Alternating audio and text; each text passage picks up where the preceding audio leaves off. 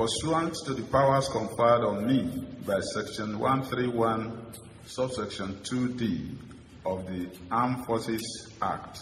Alkalin kotun soji ta musamman kenan, Laftanar General Lamidi Adeyoshin ke jawabi yayin kaddamar da kotun, wacce za ta saurari shari'ar da za a yi wa tsohon babban kwamandan runduna ta 8 ta sojan Najeriya da ke Sokoto, wato Manjo Janaral Hakeem Otiki,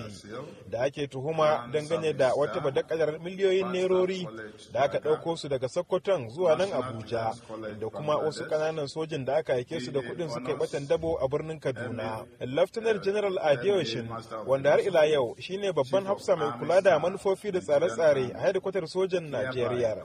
ya ce kotun ta sami ikonta ne bisa sashi na 131 karamin sashi na 101 na dokokin gidan soja da ke cikin kundin tsarin mulkin Najeriya, inda ya ba da tabbacin cewar kotun za ta yi gaskiya da adalci yayin wannan shari'a. Tun lokacin da wannan batu ya fito fili a baya, 'yan Najeriya da dama ne suka sa ido domin su ga irin matakan da mahukuntan sojan Najeriya za su ɗauka. Barista Yakubu Salibawa wani lauyan tsarin mulki ne. Haji Hassan, a matsayinmu na lauyoyi masu kare haƙƙin bil'adama da kuma bin kundin tsarin mulkin Najeriya, wannan haɓasa da kuma ƙuduri da shi Janar Burta ya ɗauka, mun na'am da shi, muna murna, muna farin ciki,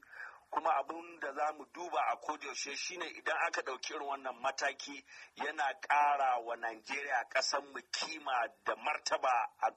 kasashen duniya, domin wannan yana nuna cewa lallai ƙasarmu tana kan tafarkin demokradiyya, kuma lallai ƙasa ce wadda a kodayaushe tana so ta ga cewa tana kan tafarkin bin doka da oda, kuma yana ƙara nuna cewa duk wani ɗan Najeriya ko mun matsayin shi ko mun